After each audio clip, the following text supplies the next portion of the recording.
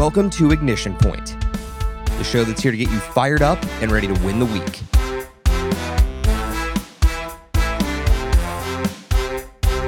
If you're looking to amplify your mindset with a fresh perspective, you're in the right place.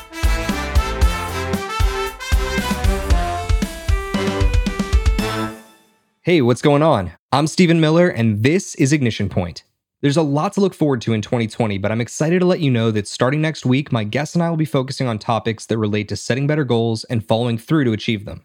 So if you're ready and want to get after it this year, be sure to follow the show wherever you get your podcasts to be notified when new episodes drop. We've got a great episode on deck today, but this week I'm shaking things up and taking a step away from the monthly theme. Instead, we're taking a look at the way you make personal and professional connections, with the help of today's guest, David Meerman Scott. David's got a rock star resume overflowing with success. He's built businesses, run sales and marketing teams, advised emerging companies, and even spent some time as a model in Japan. But today, he's using his marketing expertise and global perspective to advise individuals and businesses on how to spread ideas and build businesses of their own. He has spoken in over 40 countries across all 7 continents and authored 10 books, including The New Rules of Marketing and PR, Real-Time Marketing and PR, and Marketing Lessons from the Grateful Dead, which have all spent time on the bestseller lists of the Wall Street Journal, USA Today, and Bloomberg News. You'll be able to find David's new book, Fanocracy: Turning Fans into Customers and Customers into Fans, online and in stores on January 7th. But in Fanocracy, David and his daughter Reiko team up to explore why some of our favorite brands are able to build fandom and how you can attract fans of your own. You might recall that Mary Tautimas and I discussed the basics of what it takes to create raving fans and next-level relationships last season. You can think of that episode as Fandom 101. But today, David is teaching the Fandom Masterclass, giving you an exclusive preview of what it means to build a fanocracy and why you need to harness the power of true human connections. So let's get after it. Here to share his perspective on connecting through fandom, this is David Meerman Scott. The pendulum is swinging too far into the direction of superficial online communications at a time when people are hungry for true human connection. And I was talking about this with my daughter, Reiko. She's 26 years old now. At the time we started talking about this idea, she was 21 years old. And we were talking about the things that we're fans of. And I said, what is it with the fact that I've been to 780 live music shows and I've seen the Grateful Dead 75 times? And Reiko said, I know, Daddy, what is it with the fact that I've not only read every single Harry Potter book multiple times and seen the movies multiple times and gone to the Wizarding World of Harry Potter theme park in Orlando, Florida several times, but I just finished a 90,000 word novel, an alternative ending to the Harry Potter series, where Draco Malfoy is a spy for the Order of the Phoenix, and it's been downloaded thousands of times, commented on hundreds of times. Reiko and I agreed that we are massive fans of the things that we love. And we both decided that the pendulum swinging back to true human connection is swinging to fandom. The idea that people connect with the things that they love and the people that they love doing it with. So we've spoken with hundreds of people since we decided to write this book, Fanocracy: Turning Fans into Customers and Customers into Fans. And it turns out it's unbelievable how many organizations can cultivate fandom, including yours. Fandom is for everybody. So I'll give you an example. Sometimes I ask people, do you love auto insurance? The answer is always, no, I hate auto insurance. It's terrible. I did speak with McKeel Hagerty. He's the CEO of Hagerty Insurance. They do auto insurance. And he said to me, David, everyone hates my business. My business sucks. Nobody wants to buy auto insurance. It's not fun. And furthermore, no one wants to use the product because it means they crashed their car. So McKeel Hagerty said to me, I had to do something different than everyone else to sell auto insurance. I had to develop fans. So Hagerty does classic car insurance. Classic cars are part of a tribe. So Hagerty became part of the fandom around classic cars. They go to over 100 classic car events a year. They provide educational information and seminars. They provide all kinds of great information for the people on site at these classic car events. And on their YouTube channel, they have something like 1 million subscribers. They have a bi-monthly magazine, and they have a Hagerty Drivers Club with 650,000 members. Hagerty is building fans in a business that everybody hates. One of the things that we identified with this idea of fandom is that people are attracted to other people who are passionate about the things that they love. And it turns out it's not just the things that you share. People become engaged with those people who are passionate about anything. You don't even have to share the fandom. The bottom line to this concept is that passion is infectious. The idea that you can share your passion with the world and it's infectious is a fabulous way to grow fans and to grow business. When a lot of people think about fandom, they think of sports teams. They think of companies like Apple or Harley Davidson or Patagonia that have built massive fandoms. And I think that's fine to think of those things, but we want to define fandoms around obscure businesses, around companies that people maybe have never heard of. I'm a surfer, love to surf. I'm not very good at it, but I love to surf. And I also care about the environment. And traditional surfboards that are made out of foam core are terrible for the environment. And I was reading in one of my magazines about wooden surfboards. So I went into Google, typed in wooden surfboard, and Grain Surfboards popped up at the very top of the Google listing. There's only 4 people who work in the company. They have a factory in York, Maine. And I checked them out. It's like, wow, they're located only an hour from me, and they have a 4-day build your own surfboard class. So they're hitting all my hot buttons, right? I love to surf. I love a beautiful surfboard. I love wood. I love something that's sustainable and good for the environment. So I signed up for their 4-day build a wooden surfboard class.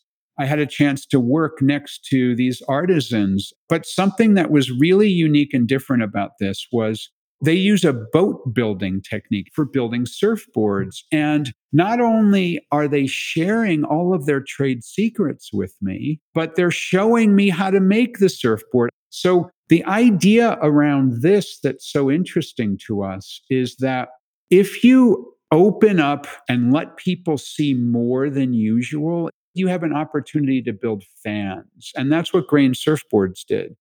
So what I always try to do is find those examples that illustrate things that are different than the Harley Davidsons and the Patagonias and the Apples and the Marvel comics and the other very popular fandoms, because people say, that's untouchable. I can't be Marvel. I can't be Disney. I can't be Apple. But anybody can be Grain Surfboards. Anybody can be Hagerty Insurance. This idea of a true human connection is available to anybody.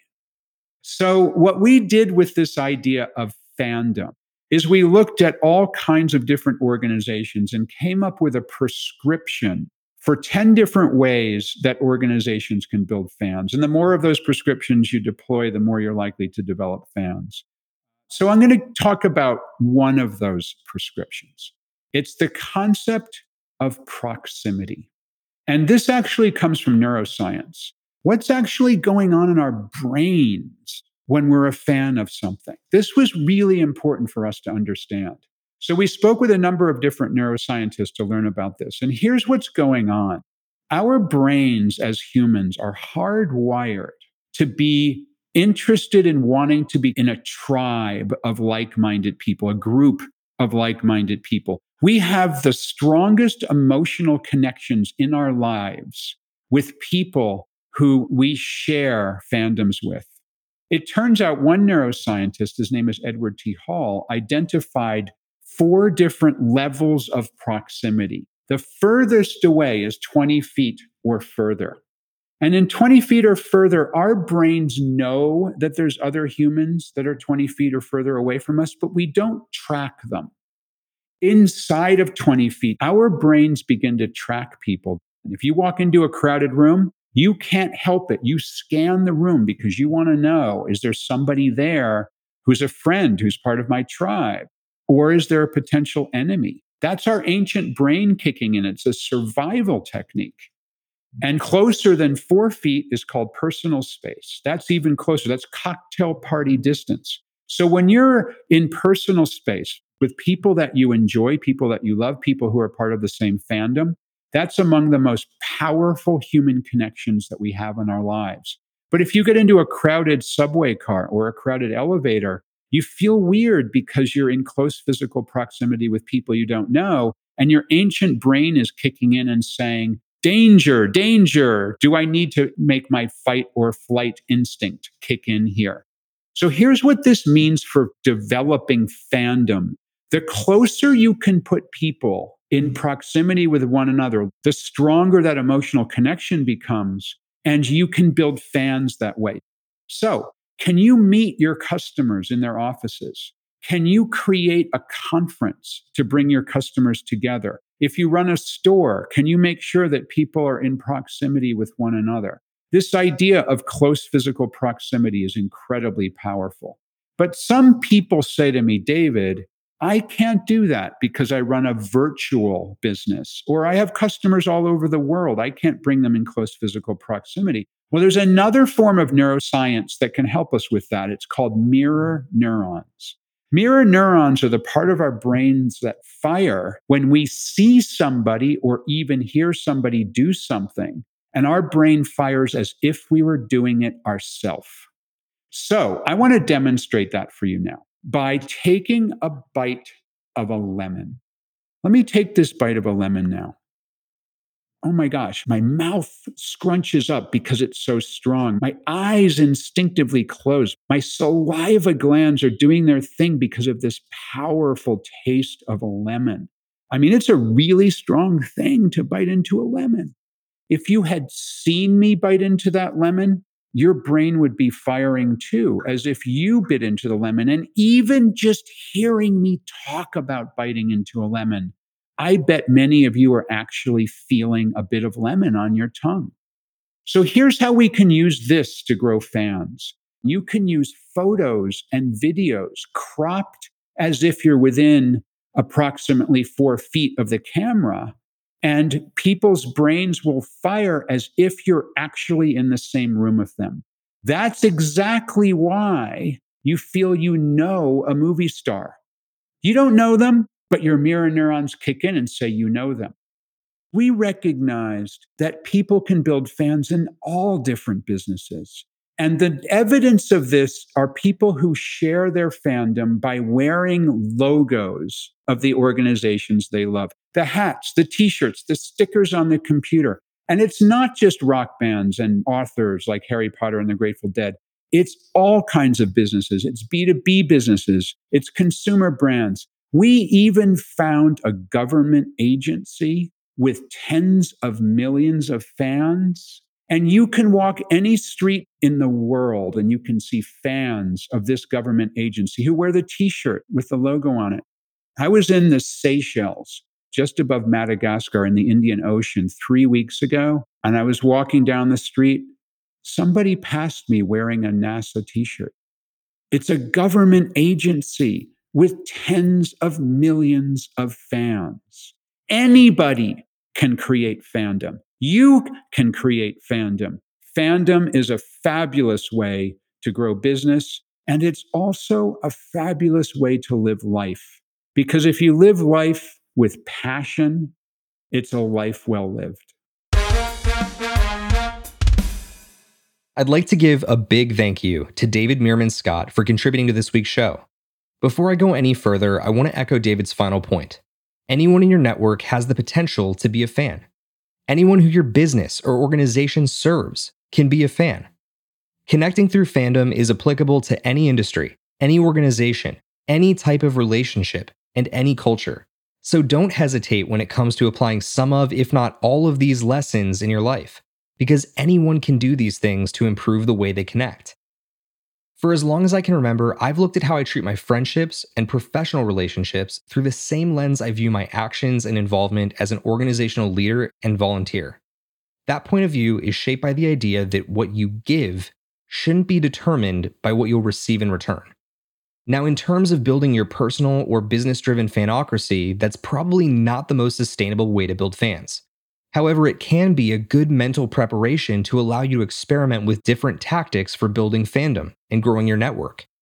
That's just one of many viewpoints on relationship building. But when you connect the lessons learned in last season's episode on creating next-level relationships with what David shared on creating fandom, I believe you're on the brink of creating a sustainable process for creating raving fans. So here's how I see it. Step 1. You've got to start where all fandoms and relationships are formed: shared experience. You have to answer the question, what do we have in common? Or what is the bond we share? That gives you a gateway to share what you're passionate about, regardless of whether it's relevant to your initial bond, which opens the door to continued communication. Step 2. Now we're starting to communicate in more personal ways. This is where we start to see overlap. But you need to be very aware of your audience's comfort zones when you're taking this step. You need to mind your proximity and not overwhelm them. For example, let's say that you're communicating directly with them one-on-one and they look anxious. Maybe engage them in groups before making that connection more personal. But when it gets to that point, consider how they like to be communicated with. At that point, it's not about what you say, it's how you say it. You have to think about the way that message is going to be received in order to communicate it the right way. Step 3. Mary recommended that you monitor what she called the feel-good metric, which is a measure of how good you make the people around you feel. That's influenced by how present you are in your interactions, which means you need to listen closely and give the people you're trying to connect with your full and undivided attention. I'm calling my shot right now, so listen up, because this step is flat out mandatory. I'm convinced that by 2030, lack of interpersonal presence will become the #1 killer of relationships and fandoms. So don't be part of that group. Work on correcting the problem right now. If you're trying to connect with others, don't feel the need to check your phone every time it dings or vibrates in your pocket. Don't be checking your smartwatch for ESPN updates. Put your effort into being present and move on to the next step. Step number 4. Establishing fandom is one thing. Maintaining it is a completely different animal. You've got to make deposits, and you have to make them often enough that you stay top of mind. You need to keep on wanting more. So while you may utilize some massive direct engagement, you should also have a strategy for providing consistent trickle-down deposits. This is where a social media strategy or a content strategy comes into play. But if you're an individual who manages your own fandom, there's good news for you. You don't need to reinvent what a business or organization does. You just need to tweak the approach. Stay consistent in terms of giving your fans opportunities to engage with you, but make sure that they walk away from one-on-one interactions feeling great about every experience they have with you. The 5th and final step is what David said about opening yourself up. Your fans want that opportunity to peek behind the curtain, and you can find ways to do that from time to time without exposing your secret ingredients. Just look at some of the influencers you follow online. They are frequently sharing their daily lives, but don't feel like you need to crank the dial all the way up and share as much as the Kardashians. Just start sharing the little things that keep you going. And if you track the analytics and online engagement properly, over time you'll learn what fans want to see more of. If you're a business, you can post short videos to your social media that share a snippet of what makes your operation special. Or if you're big on office culture, show the fans what it's like to be a part of the team behind the fandom. If you're a fan of comic books, you're probably very aware of this term, but this is called fan service, and there are hundreds of examples of this. Take the example of the women's shoemaker, Rothy's. They let their fans vote on new colorways for their shoes. The brand behind Funko Pop Collectibles has made parts of their figurines available so that fans can custom build and modify their own pops. Then there's wineries like Visatui in Napa and Javelina Leap in northern Arizona who encourage their fans to visit and help with harvesting grapes. You can even look at the example of Taylor Guitars. They let their fans tour their SoCal factory to learn about the process and resources that go into making what many believe are the best guitars in the world. That being said, if you ask me, Martin guitars are way better. At the end of the day, it doesn't matter if you're creating fans personally, professionally, for your business, or for your organization. It all comes down to connecting in a way that makes others want to stay connected. The best part is that fandom is no longer reserved for the rich and the famous.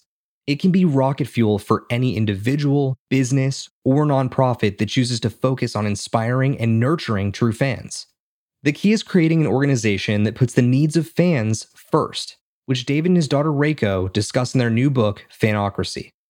Applying the strategies they identified in Fanocracy will make you or your company more likely to win business and help you spread more joy and inspiration to the world at large. If that sounds like something that you want to be a part of, visit fanocracy.com and get your copy today. To learn more about David, you can also check out davidmeermanscott.com. For easy access to all those links, extra resources, and more, check out this episode's show notes found up at decisiveleap.com/ignitionpoint. If you're fired up about raising the bar for your personal brand, or you want to develop a comprehensive brand strategy for your business in the new year, let's connect. I help individuals and businesses to make the most of their brands, and I would love to help you with yours. To reach me directly and discuss your next leap forward, just send an email to steven@decisiveleap.com. You can also use that email to tell me what you think of the show. But now you can also leave a review by going to ratethispodcast.com/ignitionpoint. I appreciate all of your thoughts, feedback, and suggestions. But please be sure to follow the show wherever you get your podcasts to be notified every Monday when new episodes drop. Well, that's going to do it for this episode, so stay motivated and keep moving forward. If you put in the hard work right now, one day you could be the one motivating the world with your story. I'll look forward to speaking with you next time on another Ignition Point. Now get on out there and win the week.